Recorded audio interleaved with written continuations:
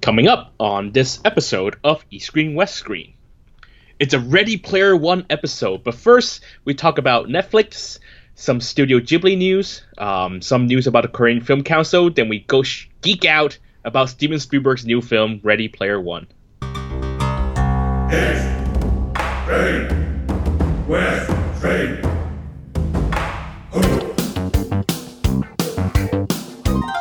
This is East Screen, West Screen with Paul and Kevin, where if films were food, they'd be full of it.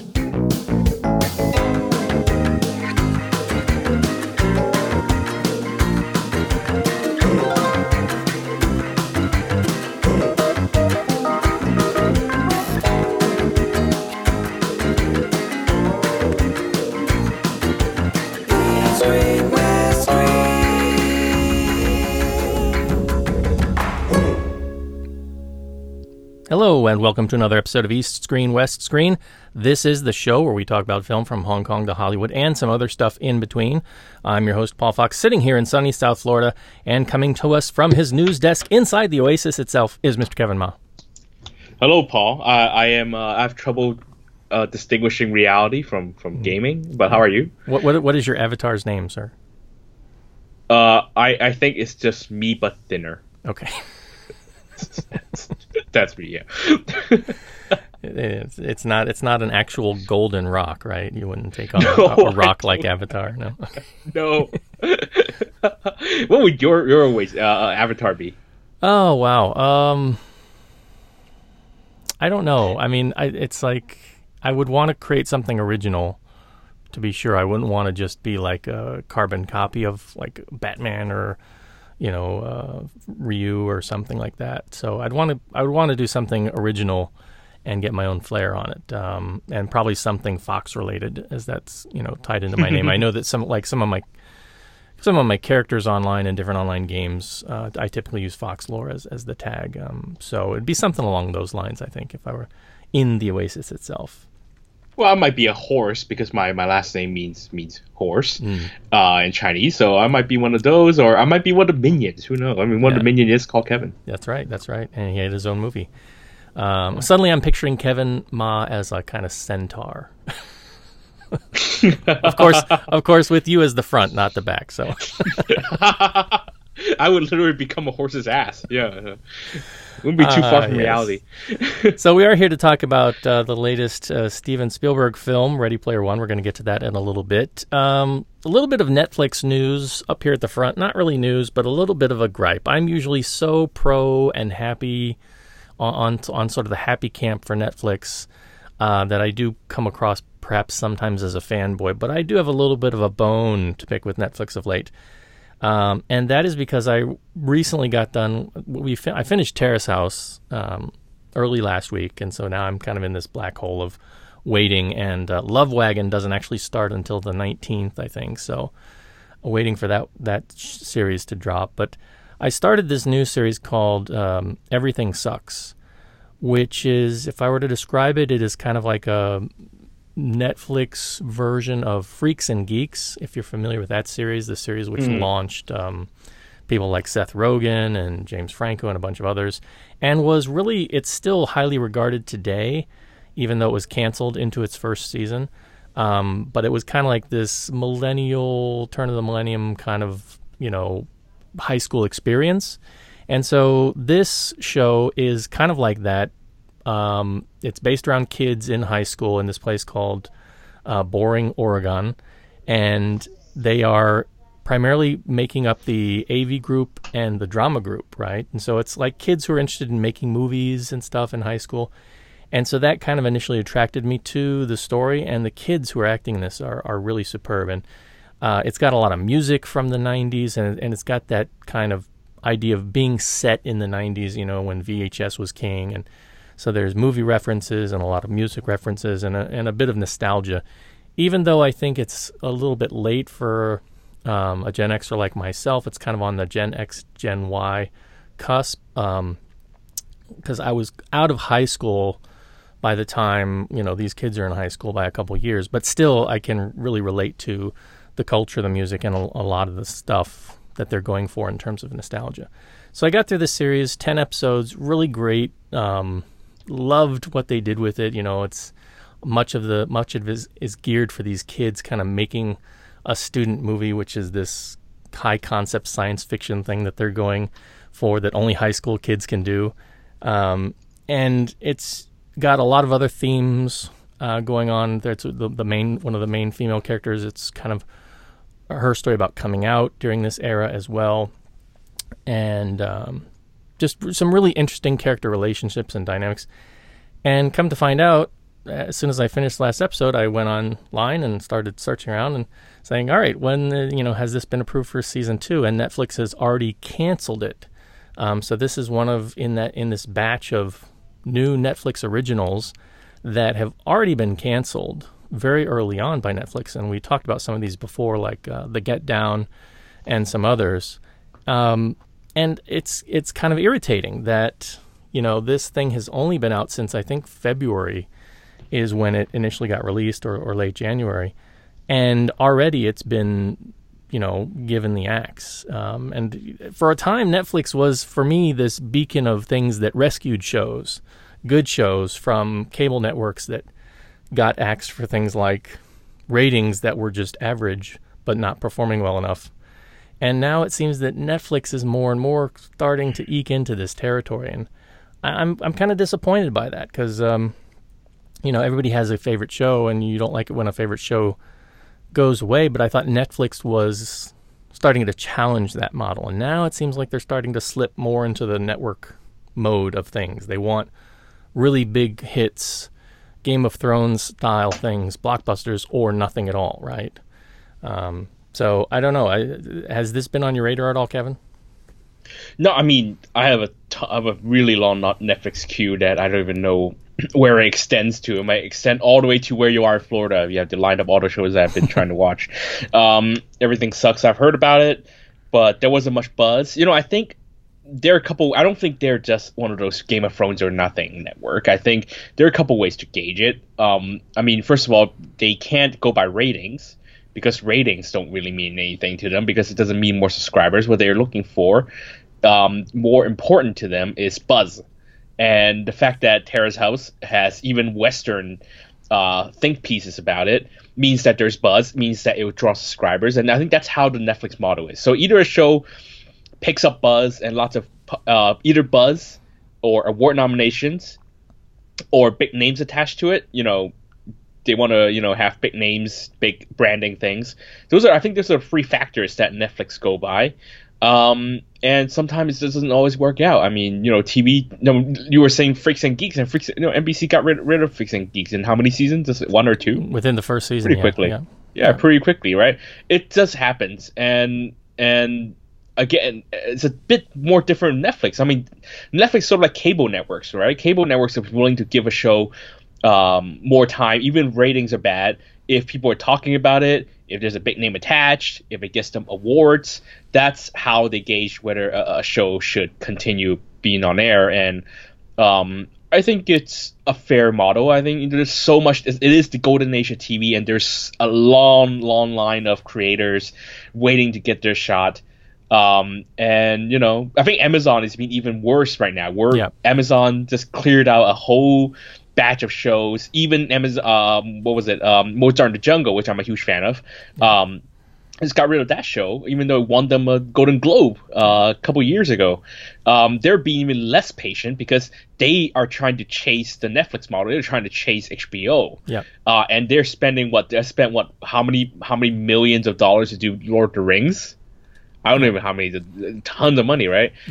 So in that sense, I think Netflix is still a bit more patient than Amazon. But for Christ's sake, Netflix, stop investing in crappy movies. I said to Ezra, stop investing in crappy movies. Stop investing in crappy movies. And I'm looking at you, Titan, because that was a terrible movie.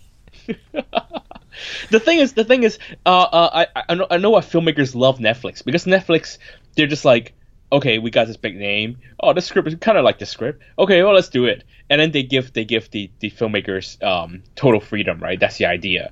And it almost seems like the wave of bad reviews coming in means that perhaps Netflix should rethink that strategy, because I think these creators have gone you realize why studio interference exists. You realize why producers exist. You realize why there's so many gatekeepers that stop a filmmaker from their original vision, because sometimes it could be crap, and perhaps it's true.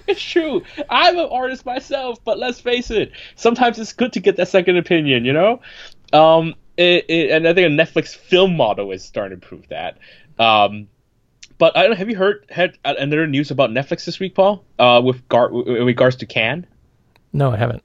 So if you remember last year, Cannes allowed 2 films into their competition, and it created this huge fuss because a French law says that a film that debuts in cinemas cannot be on a streaming service for 36 months. So there was a huge fuss, but of course Netflix doesn't do that. They do day and date, and it would be unfair for French audiences to get a Netflix film 3 years after it's been released in theaters, after everyone else gets it 3 years before that. So it'd be unfair. So there's no point.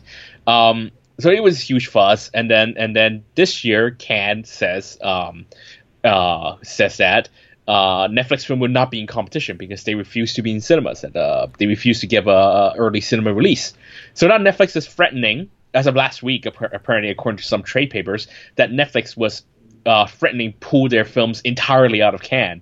And that's really sad because they include a new film by Paul Greengrass, who directed United 93 and of course the Bourne trilogy, the Bourne films, and also a new film by Alfonso Cuarón, the director of Gravity. Is Roma, his return to Mexico, and that would have been a huge deal to be in the Cannes competition. I can see why the film industry feels threatened by Netflix, because the way that Netflix churns out movies is that they do it on a mass scale, and they do it without the proper. They don't do event movies. You know what I mean? The way that Netflix does it.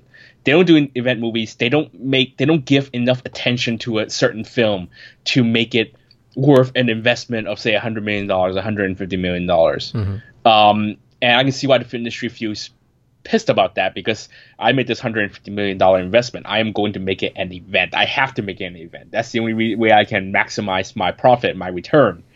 And I can see why they don't like the Netflix model, because cinema to this day is still the best way to get revenue. Because as much as Netflix pays, yes, it's a big deal that Netflix paid $50 million for Cloverfield. But if you spend $150 million on Ready Player One and you sell a global rights to Netflix for $50 million, you're still $100 million short. So it's still the best way to make back an investment on a film is still the cinema. It's still the theatrical model. Whether you like it or not, it's still the theatrical model. And anything that eats into that theatrical model hurts the film investment, hurt the film studios. It just hurts a lot of people. Although, as an audience member, I love it. I love being able to see Annihilation 2 weeks after it comes out in the States. I love it. Okay, let's face it. I love it. But I can see, as an aspiring filmmaker, as someone who does need these people to support a film that I want to make sure they give me the maximum investment that they can give me, I can understand why they have gripes. All right. Well, we always end up on these long rants about Netflix, and we will have more in the future, I'm sure, as these things continue to change. If you have some thoughts you'd like to share with us, do drop us a line and let us know on which side of this virtual cinematic boundary you fall. All right, we've got a couple news stories for this week, so back over to Kevin with this week's news.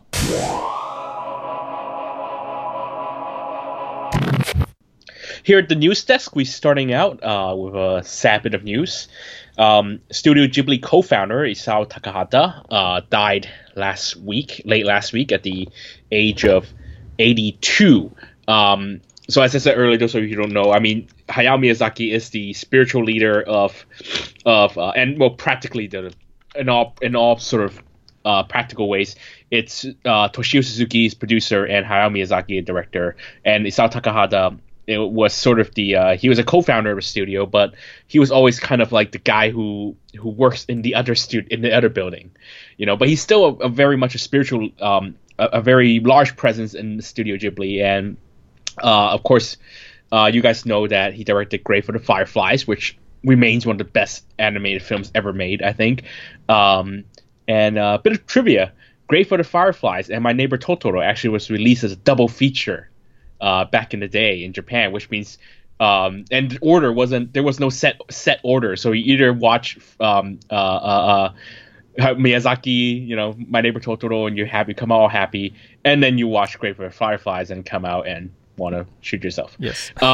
You're destroyed if you watch it in that order. Yes, but you watch it in the other order, you watch Grave of Fireflies, want to shoot yourself, and then you watch My Neighbor Totoro, then everything's all right.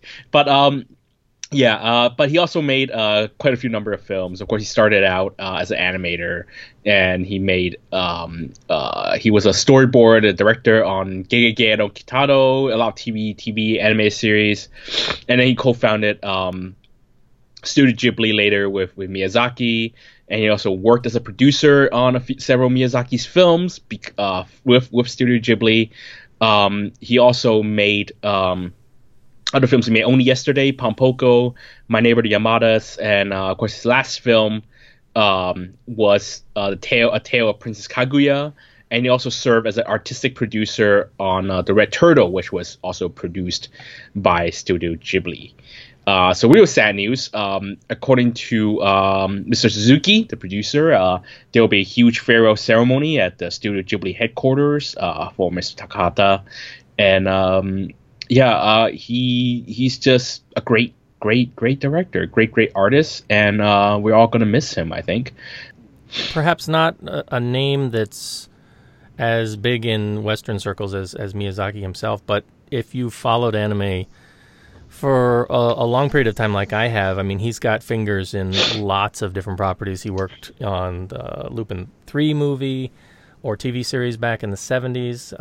I think, there are some of these adaptations of like European stories like Heidi, and I think he worked on that as well. One of my favorite series, which I remember watching back when I was studying Japanese, Future Boy Conan. I know he did a little bit of work on that as well. So he's had a lot of influence both in like television series, anime series over the years, as well as a lot of the movies that we've come to know and love. I mean, producer for Nausicaa, which is still my favorite of the sort of classic Miyazaki films, just because that was one of the very first manga that I ever read, and one of the first Japanese animated feature films that I ever saw, even though when I first saw it was under the title Warriors of the Wind, which was this New Line Cinema had somehow acquired the rights, and they had got it and dubbed it and released it cinematically. And I remember somewhere in storage I've got a VHS tape of that still. And it's not a great. It's you've had much better dubs of the Miyazaki films over the years, when especially when Disney got a hold of them, they got some big names in there. But just somebody who's had his hands in a lot of the things that we consider classic, anime. And if we were going to introduce anime, either TV series or films, to anybody, this is some of the stuff that we usually start off with. Even for my 5-year-old, we started her off with Totoro, I think a couple months ago, and then we moved over to Kiki's Delivery Service shortly thereafter. I'm gonna wait before we get onto Castle in the Sky and Nausicaa. I think I'm gonna wait about a year, because those do have a little bit more violent themes in them. But I haven't seen I didn't see Tale of Princess Kaguya yet. Is that a good one, Kevin? Oh, it's a gorgeous movie. It's a bit slow. Takahata's films were rarely just made for entertainment value, right? And Takahata was very much into making. I just read Wikipedia, and Miyazaki said that it was Takahata who instilled a sense of social responsibility in Miyazaki's story, and that's how much a very huge influence on him. So Takahata was never only about making comic book like movies or animation, just animated films for kids. He's always made very serious films, or even My Neighbor the Yamadas. There's a bit of poignancy there, even though that's very light and all that stuff. Kaguya is very slow and it's very meditative, but it's just a gorgeous film, and it says so much about how much different Takahata was from Miyazaki. Miyazaki is a very, very standard, now is a very signature look to his films, right? Very almost patented look to his films. But Takahata tries different animation styles all the time. If you look at Kaguya, it's almost like a watercolor painting the entire film. And it's amazing that a director who's at that age with so much experience keeps trying new things. And it's I think it's one of the most gorgeous films you ever see, Paul. I have to look up. Now I'm looking at my wall because I sit right next to my DVD shelf when I record, and I don't remember if I bought a copy of Pompoko Blu-ray. So now we have to record to stand up and look at the shelf. If not, I'm gonna have to rectify that very quickly. So second bit of news, as you guys might know, last week, former South Korean President Park Geun-hye was convicted of a whole series of crimes. Mostly it was in the influence peddling scandal that involved a friend and her abusing her power to get her way. And one of those things reportedly was a blacklist that was at the Korean Film Council that blocked funding for certain filmmakers who has proven themselves to be anti-establishment or anti-conservative government. And the Korean Film Council, a big investigation revealed that list was real, and the Korean Film Council officially apologized last week for that list, because now it has a new director, a new head, and he's looked into things, and he's promised to rectify things. He's admitted that the blacklist exists, and it included, actually they even said that actually the blacklist goes all the way back to the previous administration with President Lee Myung-mak, and who also was arrested last week, actually, or 2 weeks ago, for corruption. Nothing related to this blacklist. But yeah, apparently, according to Director Oh, the new president of the Korean Film Council, he says that in 2009, KOFIC unfairly intervened in a number of support program selection processes and employed expedients to select the beneficiaries following the Blue House guidelines. Blue House is the Korean equivalent of the White House. So while as terrible as all this sounds, it's actually quite hopeful that Korea has done this, has corrected its ways, and is doing things to improve things. Hopefully Korea will continue down that way, because for a few years it seemed very dark when the conservative government took over and the right wing, the whole country was leaning right wing, and a lot of these things were happening. But I'm glad that the people came out and righted their wrongs, and it seems now things hopefully will get better. Yeah, so I'm going to hope so. I mean, wasn't it in the news just yesterday or the day before that the former president was sentenced, right?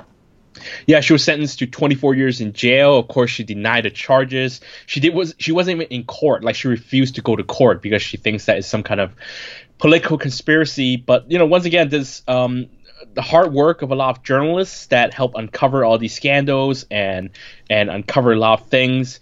I know a certain president would keep coming out and say this is fake news, but then, people saw what was going on. They came out and protested and helped do their part to raise the attention necessary for the government to take action and lead to everything that's happened now. So it again shows really the power of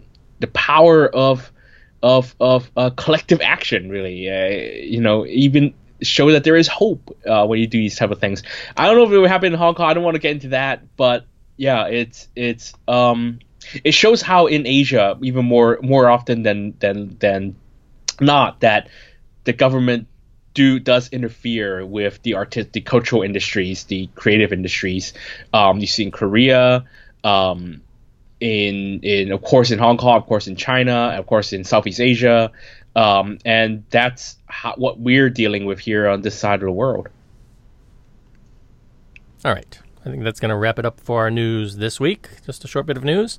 When we come back, our in-depth review of Steven Spielberg's Ready Player One.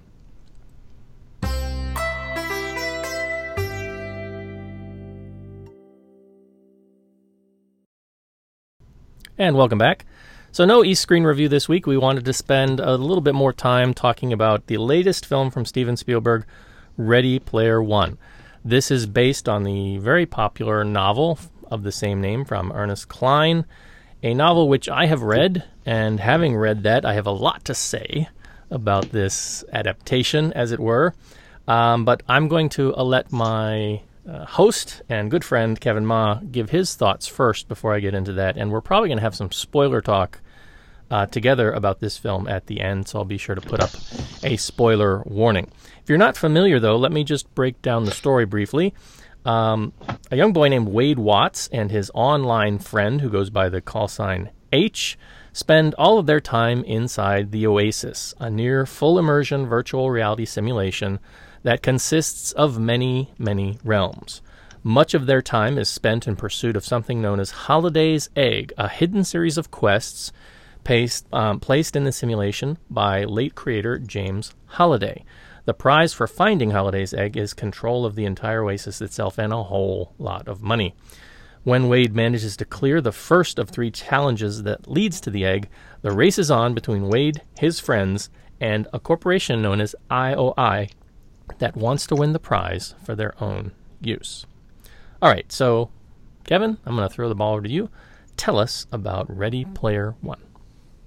Well, I think it's interesting that it was my idea to just do this for the whole episode because I'm someone who never read the book. You know, I have zero interest in comparing the book and the film. And I know, Paul, you're going to get into that quite a bit in a bit. Well, in a bit. So, yeah, just the film, you know, I'm a huge fan of Spielberg. I like to first put that out. I think that Spielberg is unfairly criticized. I know he represents a lot of things that people associate with Hollywood blockbusters and the worst things about Hollywood blockbusters. But I think that unfairly clouds what the skills that Spielberg has as a filmmaker, as a storyteller, as just a brilliant master of cinematic technique. Yes, he came from the same generation as Coppola and Kubrick and, you know, even George Lucas and you know, all those really great films, Scorsese, of course. But the thing is, he does what he does really, really well, and he does it much better than a lot of filmmakers working today, and I think a lot of people don't appreciate that enough.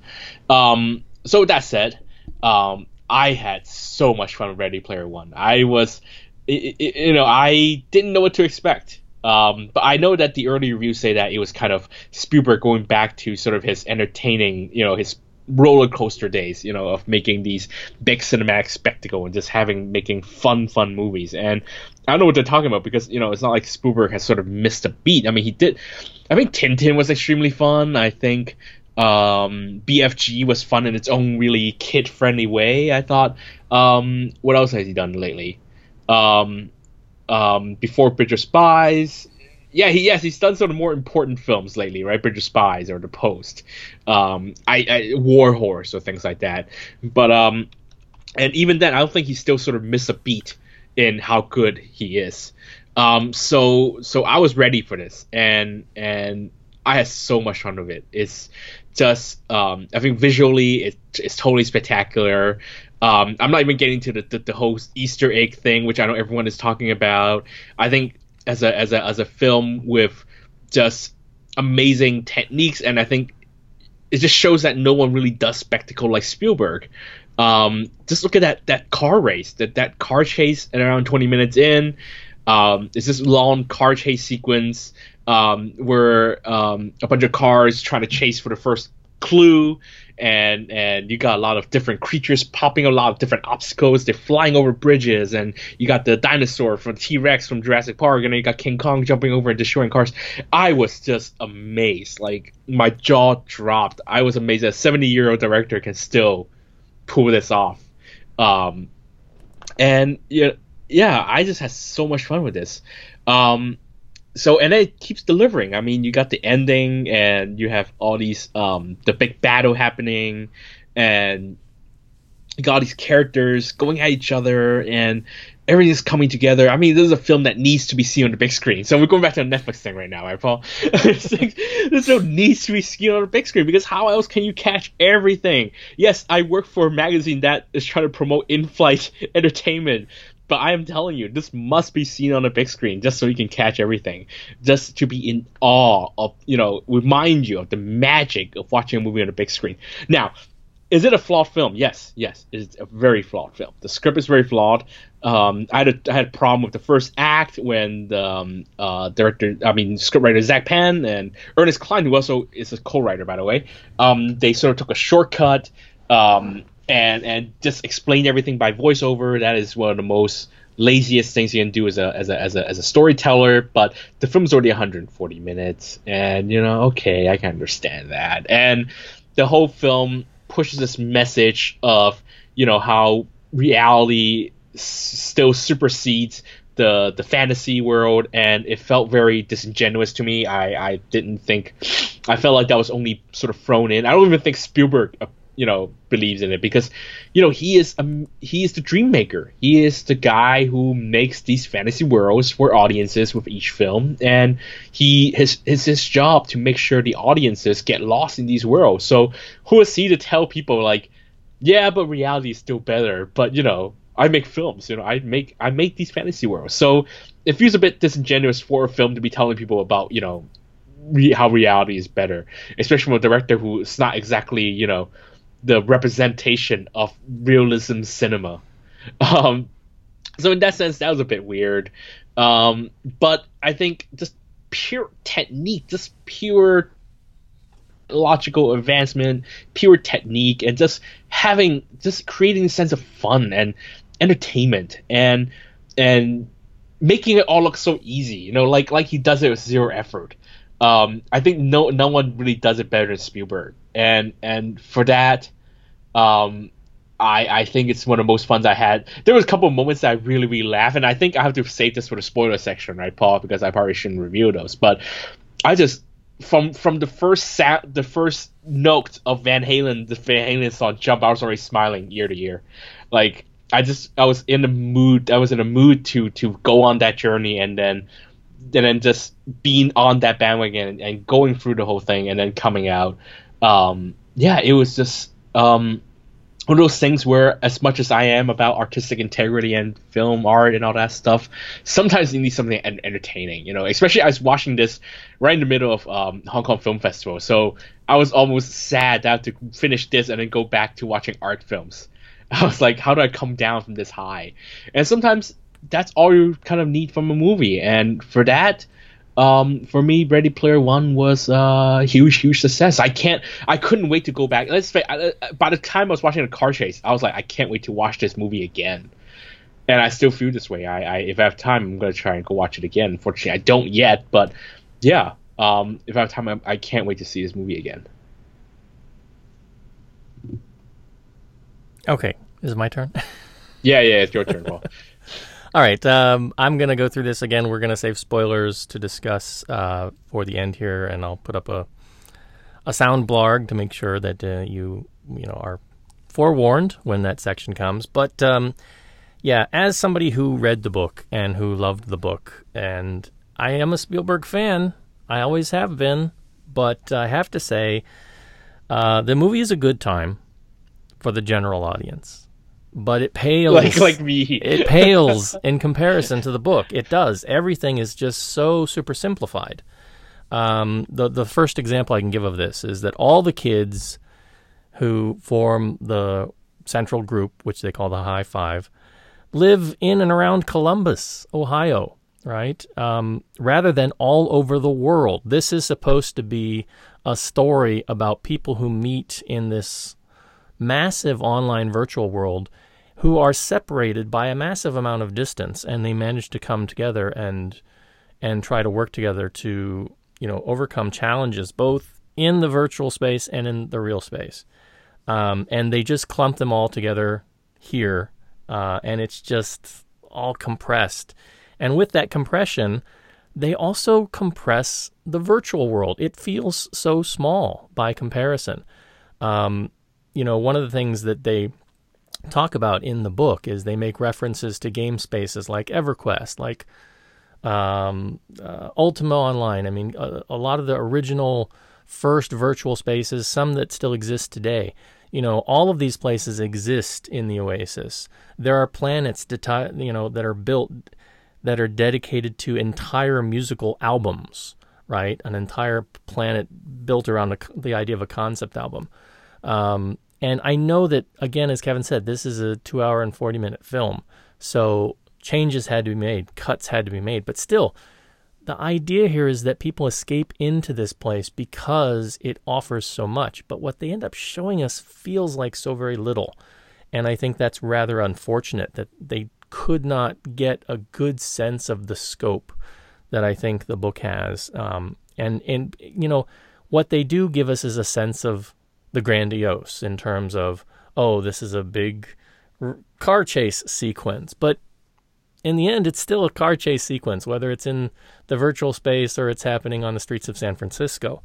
So I think the Oasis and the world itself feel tiny by comparison. And that was perhaps one of my bigger points of discontent with the film, is that it just felt so small. I expected it to be so much bigger. But really, if I have something that I walked away from the cinema just grinding my teeth, and right from the get-go, it was that Spielberg changed pretty much all of the challenges. So there are 3 challenges that have to be overcome to get to the gate. And each of the challenges is more than just one challenge, because there's a challenge to get the key, and that gives you a riddle, and then the key and the riddle lead you to the gate, which then has another challenge that you have to overcome. And all of the challenges are different in what Spielberg does here. There's a minor similarity in the second challenge, but I'll talk more about that in spoilers. But the only one that really stays in place is the very final challenge. So if you read the book and you know what the very final challenge is, they do that here. And okay, I'm happy with that. But my favorite challenge was the very first challenge. And what they gave us instead was a DeLorean version of Mario Kart, basically. Realistic Mario Kart, nonetheless, with, a fancy motorcycle that's recognizable for anime fans and a giant monkey and whatnot, but it's still, Mario Kart. And that's not what the challenges in the book are about. The challenges in the book are geared towards games, music, movies, and things from the 80s. And here they're changed and they're spread out, and it becomes less about Halliday's obsession, because Halliday, as a character who created the Oasis, his fascination was with the 80s, this time period when he grew up. So a lot of the pop culture references in the book are going to speak to people like myself, who had that experience, who played computer games on things like the Atari and some of the very earliest game systems, and spent countless hours and quarters inside, arcades, and watched movies on VHS over and over until the VHS tapes started to, lose quality and break and things. So the book is about stuff like that. It's about music from that period. It's about the lyrics from that period, all interspersed. And ultimately what happens is Spielberg takes that apart, deconstructs it, and reconstructs it with his own popular culture fascinations, we might say. And part of that, I think he does for a reason, and that's because of licensing issues in some cases. A very specific licensing issue, which I'll talk about in a little bit in the spoiler section. But part of it, too, is just because of certain things that, certain relationships that he has to certain people in Hollywood and things. And so, well, I've read some articles that have argued that what he does is that he makes the challenges much more approachable to a general audience, recognizable to a general audience. And yeah, that's true, but he also fundamentally changes the framework of the book by doing so. And so that's a major disappointment. That was a major disappointment from the get-go for me. The moment I sat down and he changed the very first challenge into a car race, and I'm just like, Okay, I know. I know where this is going. I know what to expect. Now, that's not to say, again, it sounds like I'm bashing this movie, and I am bashing this movie in comparison with the novel. And I admit, I need to sit down and watch this movie again.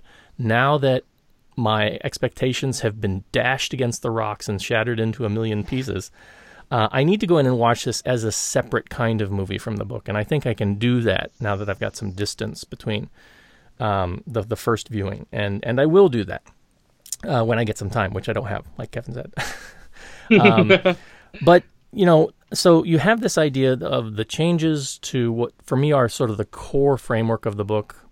He puts in other things, Sure, Jump is also a classic song from the 80s. The Rush album, 2112, is a major component of one of the challenges. I think he's got a poster at some point in James Halliday's room that we see, but that's about it. For those who know, Dungeons and Dragons is a big component of the first challenge. He's got an iconic image, I think, on the side of H's van in the real world from that. But, it's just like these fleeting references in place of what was originally there. And what we get instead are things that aren't 80s specific in many cases. In some cases, they go a little bit before the 80s. And in other cases, they're well after the 80s. And lots of visual Easter eggs, which I think for a general audience, they're going to lap it up. They're going to love it.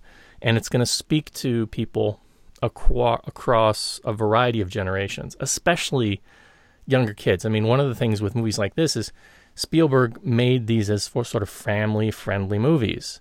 So a movie like this is going to speak to adults in some levels, but it's also going to speak to kids who play Minecraft and who grew up playing Halo, and who, when they think of the Ninja Turtles, they think of the new movie version of the Ninja Turtles instead of the old 80s cartoon version, like I did. So that's a strategic choice, and it's a choice that I think appeases a wider audience. But in that appeasement, I think there's a big sacrifice that's made.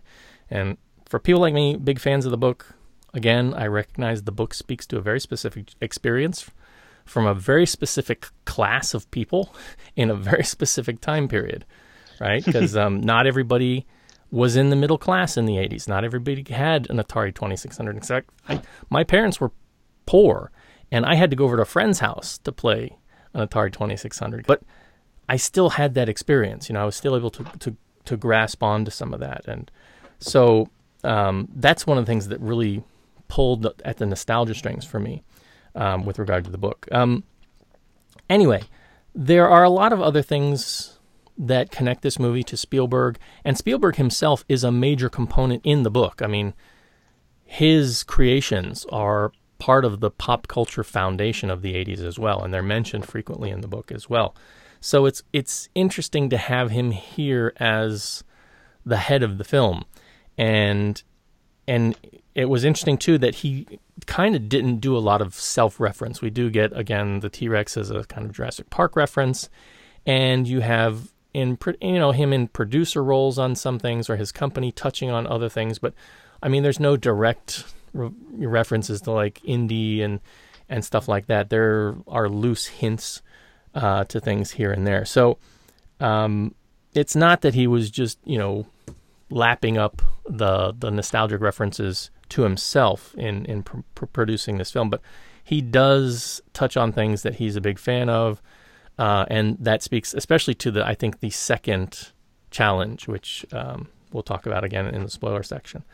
I will say that one interesting thing that I did read was the character of James Halliday himself, who the actor Mark Rylance. Mark Rylance, okay, who was the giant in the BFG, and he's here as James Halliday, who's a very much he's like a Willy Wonka kind of character in the book, but he's a lot more animated and exaggerated in the way he is in the book.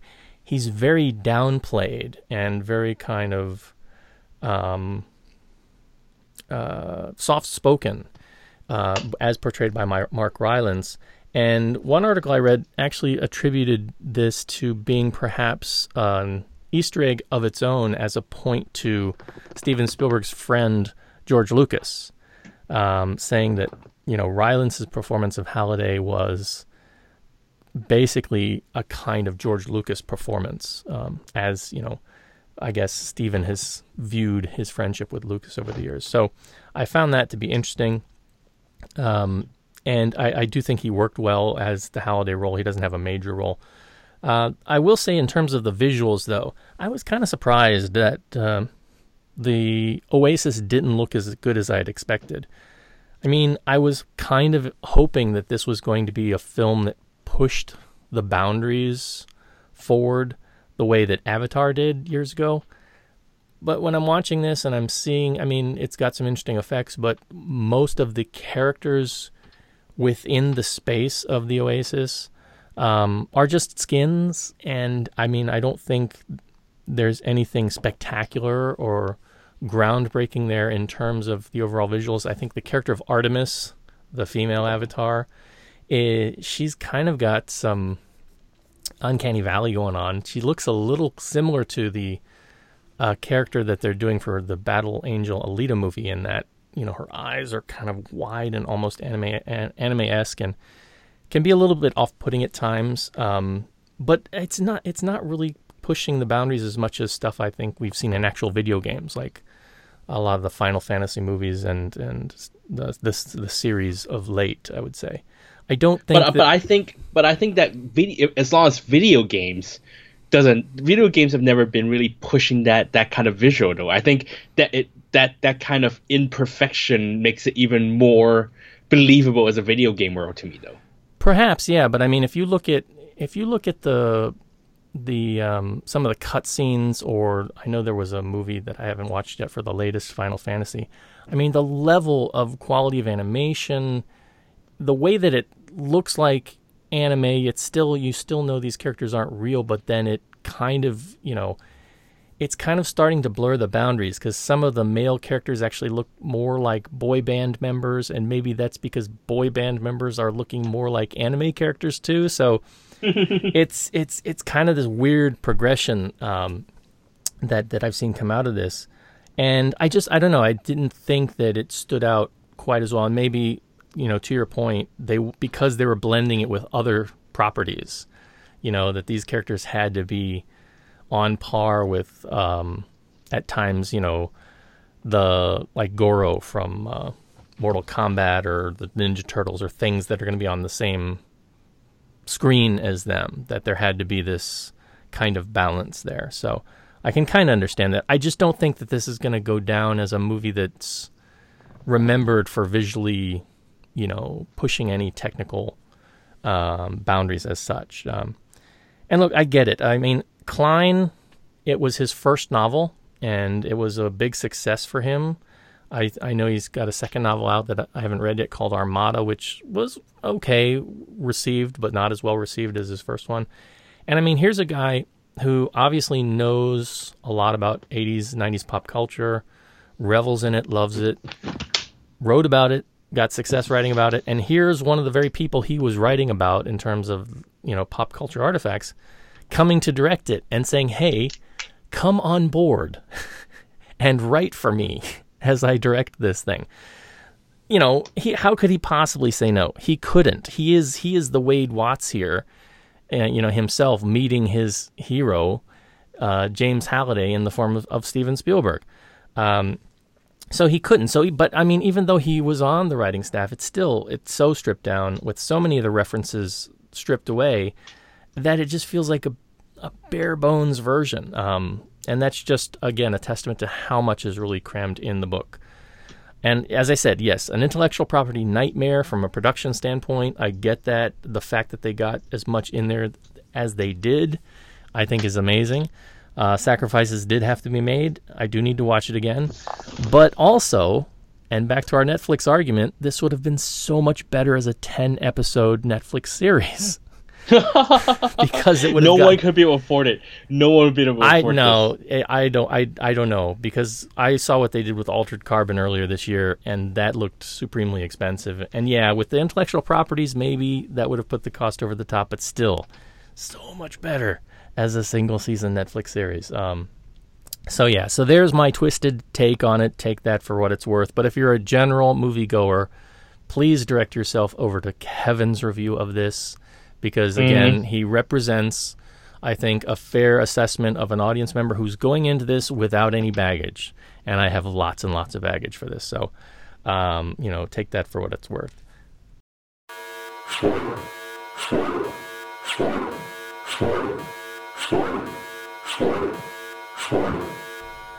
Okay, so Kevin, why don't you lead us off with spoilers you would like to discuss? Well, okay, I know you were talking about the chase, but I like the car chase. I'm sorry. I know the thing is, I know you're beholden to the book quite a bit, and it's always the case. It's always the case. You read the book, and then the adaptation turns out to be not as good. Somehow it simplified things. It's not how you imagine in your head. The best adaptation of a book is always the one in your head. That's true. What's going to happen. That's natural. But I didn't. What was the first challenge then? Tell me about the first challenge. It was not the car chase. The first challenge is based on a very classic, famous Dungeons and Dragons novel, where it's basically kind of brought to life, and he has to go through to the end of the adventure, the module that is not a novel, D&D module. So he has to go through it on his own, get to the end, and then there's a video game challenge. So a lot of the challenges here are parallel. There's a video game challenge where he actually has to play a stand-up video game, right, against another opponent. And then some of the other challenges were he actually has to act out a movie, right? But he's actually in the movie. He becomes like the central character in a movie.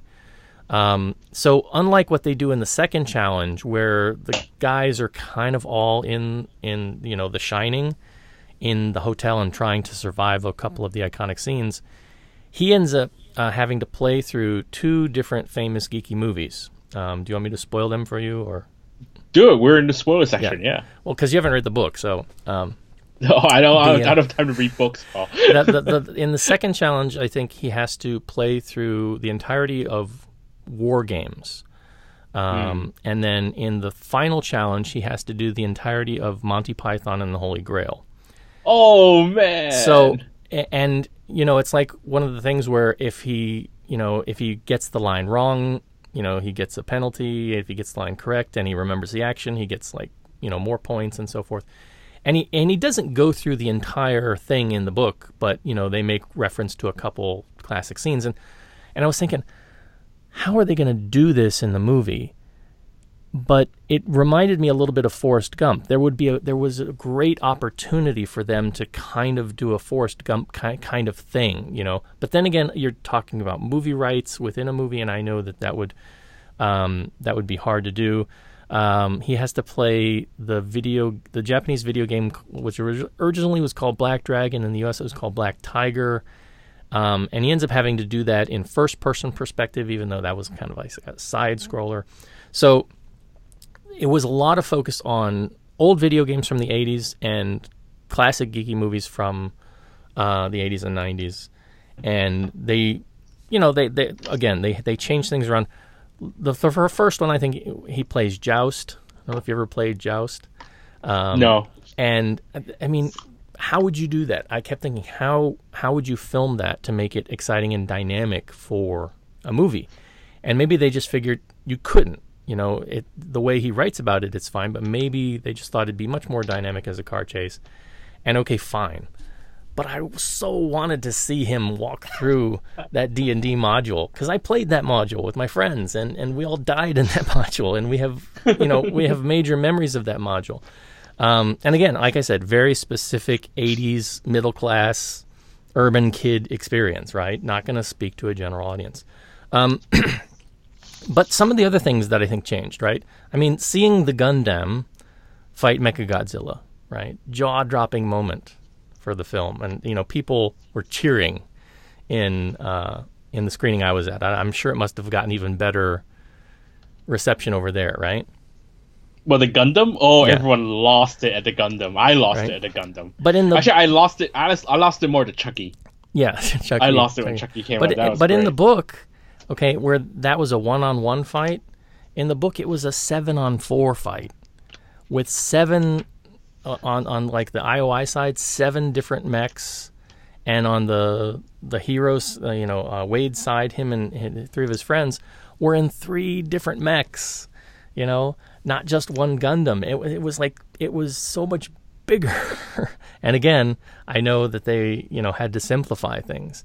One of the major simplifications and removals is the removal of Ultraman from the novel, who plays a major part. And the book is a little bit darker, because I won't say this for anybody who's not read the book and wants to read the book. Not everybody makes it to the end of the story like they do in the novel. And that was a major change, too. And again, that's a very much a Spielberg-esque kind of move, family-friendly kind of thing. So the stakes are not the same in that final battle. But Ultraman plays a big part in it. And, I knew going in that there was going to be no Ultraman, because Ultraman as a property is still under litigation in Japan. And I think, as I read, Spielberg actually tried to get them to settle, and they, even him coming over and knocking on their door couldn't get them to settle. So I knew he wasn't going to be in it, and that was fine. But again, just as an example of how much scaled down the film is, you get that idea. The 1-on-1 was actually a 7-on-4 kind of thing. The second challenge, did you like the second challenge in The Shining House? The Shining was great. The thing is, I don't have the same sort of reverence to The Shining, but I recognize all the references. That's how influential the Shining is. So, yeah, I thought that was awesome. The way, if we talk about getting rights, imagine trying to get rights to recreate The Shining. How much do you think Spielberg had to go through to get the rights to do that? I don't think, because apparently he's was good friends with Kubrick at the time. Yeah, that was being made. Well, yeah. So I think he did AI. Yeah, and this is a sort of an homage to his friendship with him, and it's fine. It's, again, as I said, the challenge in the book not quite as scary, but definitely more, again, versed in the idea of computer geeks from that era. It would have been neat to see them kind of try. If they could pull this off as kind of a Forrest Gump film, but for the current era. And by the end, when they're showing, and again, this is the thing, like you said, you got to see this on a big screen, because you watch this on an iPad or you watch this on something small, and you're going to miss a lot of the detail, because there's a lot of stuff going on in the background. And I'm thinking there's stuff that's probably there that maybe they didn't get a lot of the actual rights to, maybe like a silhouette here or a slightly pixelated, in the background character there that you'll recognize, but maybe not enough to take to court for litigation. But yeah, so there's a lot of stuff going on in the background, but I was so disappointed when they had the current movie Ninja Turtles big and in your face there. I was like, no. At least give us the 90s Ninja Turtles. Come on. Because it would look fake as hell on in that. But they had Battletoads. I very specifically saw a Battletoad in 2 sort of wide shot scenes. A couple other things, there's a big scene of some Halo Super Troopers, running around. And so there's a lot of if you've played a video game since the 2000s, there's a lot of stuff you're going to recognize. They went through Minecraft World, which was not mentioned in the book. In the book, they're talking about so many worlds that are places that you can go. There's a Lord of the Rings planet. There's of course lots of Star Wars stuff that couldn't get referenced here too. I think I read that nothing from Disney was able to be referenced. So no Star Wars, no Marvel, no Spider-Man. None of that.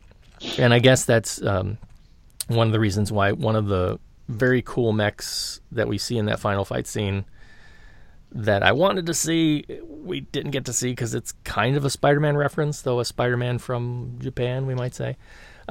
Anyway, so again, there's a lot of stuff to see, moments, characters walking behind the ground in the backgrounds. It's a movie you need to see more than once to catch a lot of that stuff. A lot of little references too, especially when you go to H's garage, and stuff. He's pulling out ships, and here too, another area where they really had to cut back, because in the novel, like, each of the characters has their own ship, and you actually have to go to different places by ship sometimes because, you know, teleportation is very expensive, and they cut out completely a lot of the normal functions of the Oasis. So, like, Wade has to go to school in the Oasis, and he has to, like, go to classes, and I was hoping they were going to spend at least a little time looking at some of the actual sort of day-to-day culture that goes on in the Oasis, rather than just, you know, everybody kind of hunting for the egg. But, you know, they just kind of had to compress it down. And the hunt itself, I mean, takes, I think, like a year once Wade discovers the first key, because it takes them a long time. Wade has to move because he starts out in Oklahoma, and that's where the stacks are, and then he ends up moving to Ohio at one point in the book. And so it's just the time compression. It seems like everything in the game, once it starts rolling, happens like in a week or so. So yeah, I mean, it is what it is. It's there. It's got a lot of Easter eggs for you to find. It's some of the changes for me felt like, all right, if we look at a book like Lord of the Rings, right, and Peter Jackson took Lord of the Rings, he kept the major framework in place. He didn't change major character events, right, because it's a classic piece of fiction. Now, I'm not saying Ready Player One is a classic piece of fiction, but when you change major character events, that really starts to irk me. I mean, if Peter Jackson had said, hey, let's keep Boromir alive because he's a really cool character, or let's have the Hobbit Merry kill the King of the Nazgul instead of Eowyn, because that would make for a cool narrative, right? It's like, no. I didn't get any of that just now. but you wouldn't do that, right? You wouldn't. I don't know who killed Eowyn. I know Boromir. Right. He's Sean Bean, right? Yeah. It's I actually got it right. Oh my god, yeah. Because Sean Bean always dies. He dies in everything. That's just the nature of Sean Bean. So that's a safe gamble. But yeah, I mean, it's like you change major character events like that, and I don't know. It just sits wrong with me. So here's the thing. Okay. The thing you were talking about, how in the middle of the book, he moves and everything. From a scriptwriter point of view, that seems like too much plot. You know, the story needs to keep going. And actually, once you mentioned that he goes to school in the Oasis, that actually solves a big question I had, is that even kids, do they just spend all day on that thing? Yeah. So if you say that, they're also going to school in the Oasis, actually makes perfect sense. And I wish they had shot that, actually. Yeah, that was one of the things I was kind of looking forward to, how they depict that, because basically the world is so sucked out of resources and everybody's so poor. But one of the things that Halliday ended up doing was he made schools, going to school in the Oasis free.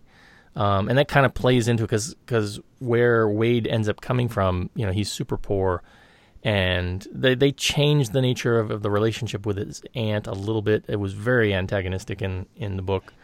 And so he's very much kind of on his own, and he only wants to spend all his time in the Oasis. So there's a little bit more development there, a little bit more world building as such.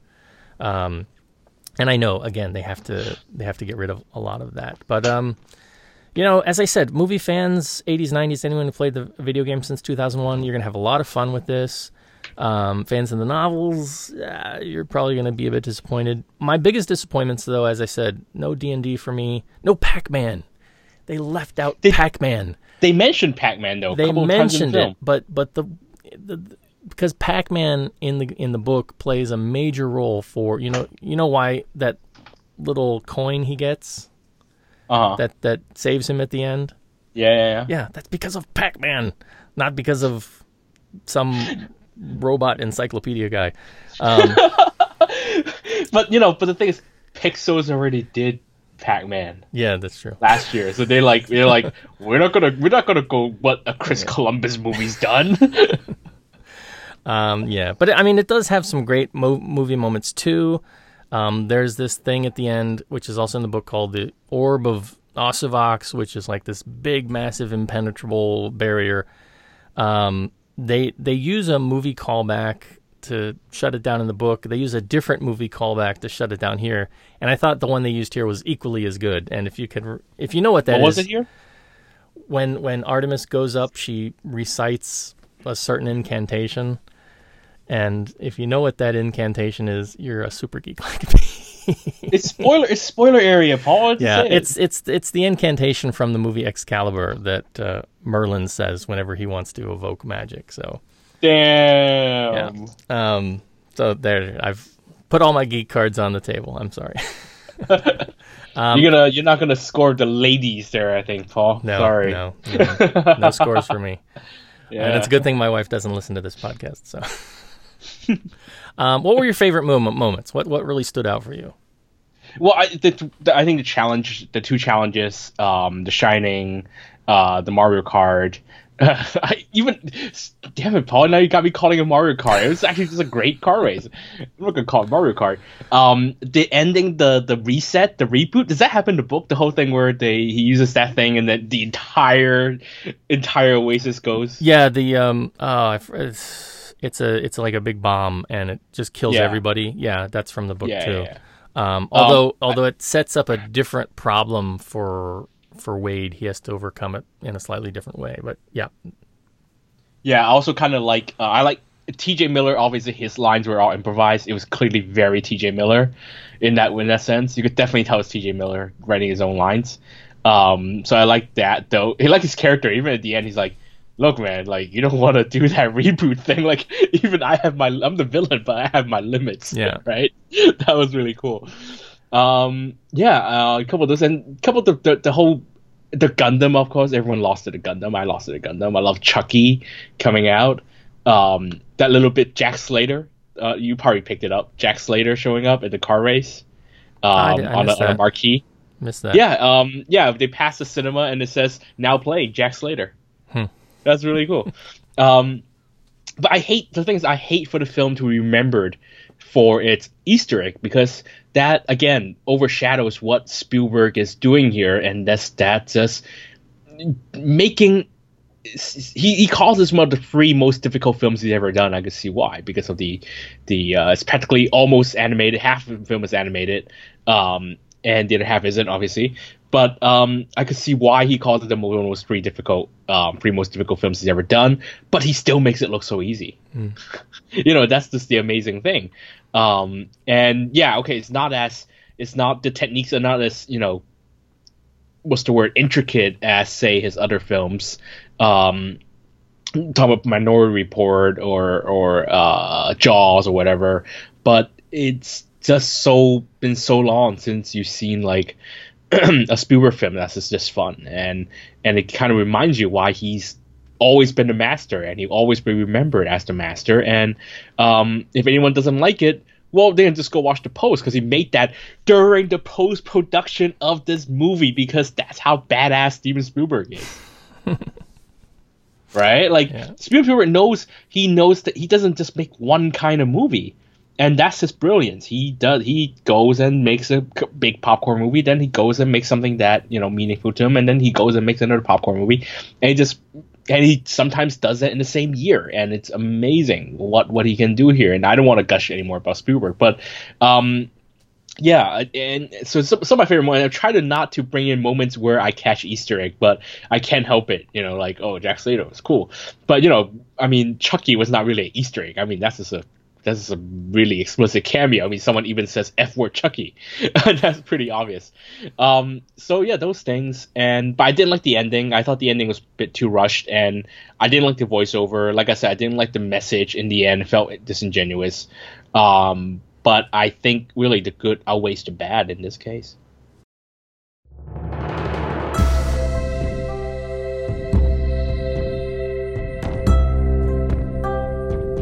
You're listening to the East Screen West Screen podcast. Visit Comcast.com for more.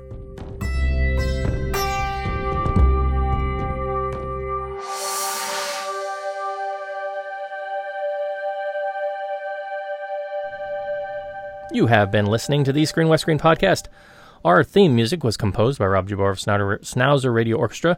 Research has come from a variety of sources, but primarily lovehkfilm.com and the Hong Kong Movie Database. And we get a tremendous amount of moral support from listeners like you. If you would like to be part of the show, get in touch with us via our website at concast.com. You can follow us on Twitter at Concast. You can email us at eastscreen@gmail.com, and you can follow us on Facebook at East S West S. And you can opine with us over there about all things Terrace House 2, if you so desire. Kevin, where can they find out more about you?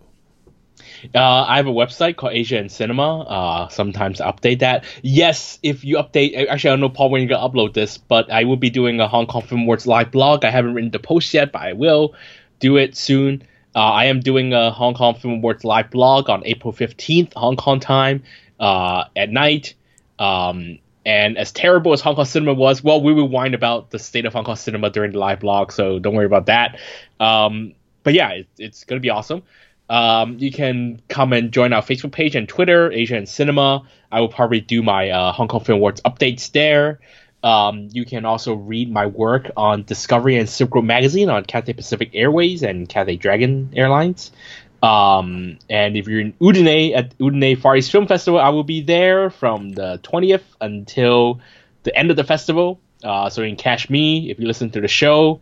I'm supposed to be hosting some forums, but I don't know when any of that stuff's happening. So if you find me, you can just catch me in the lobby or whatever. Let's have some coffee, whatever. It'd be great. I know at least one of our listeners is going to be there. So I'll see you guys there. And yeah, you can follow me on Twitter. I am at The Golden Rock. That's one word, The Golden Rock. And yeah, that's about it. All right, excellent. And as always, please check out our friends over at the Podcast on Fire Network for all the great work that they do. And speaking of that, our next show, episode 254, we'll be doing another episode of Hollywood on Hong Kong, our third episode, with myself and Mr. Kenneth Brorson. We're going to be talking about the 1998 film Chinese Box from Wayne Wang. So that will be coming up on our next show. For as far as our East Screen, West Screen shows in proper, I'm going to be traveling abroad as well as Mr. Ma, and I will be in the Fragrant Harbor in the coming month or so. And I'm not sure what's going to get recorded when or how at this point, but hopefully we'll have some things to talk about. And I'm very hopeful that we'll have some Hong Kong movies especially to talk about in the coming days. But right now I just don't know what's on the agenda, but it should be something. So until then, this is the East Screen, West Screen podcast saying we'll catch you in the Oasis and see you next time. See you next time, everybody.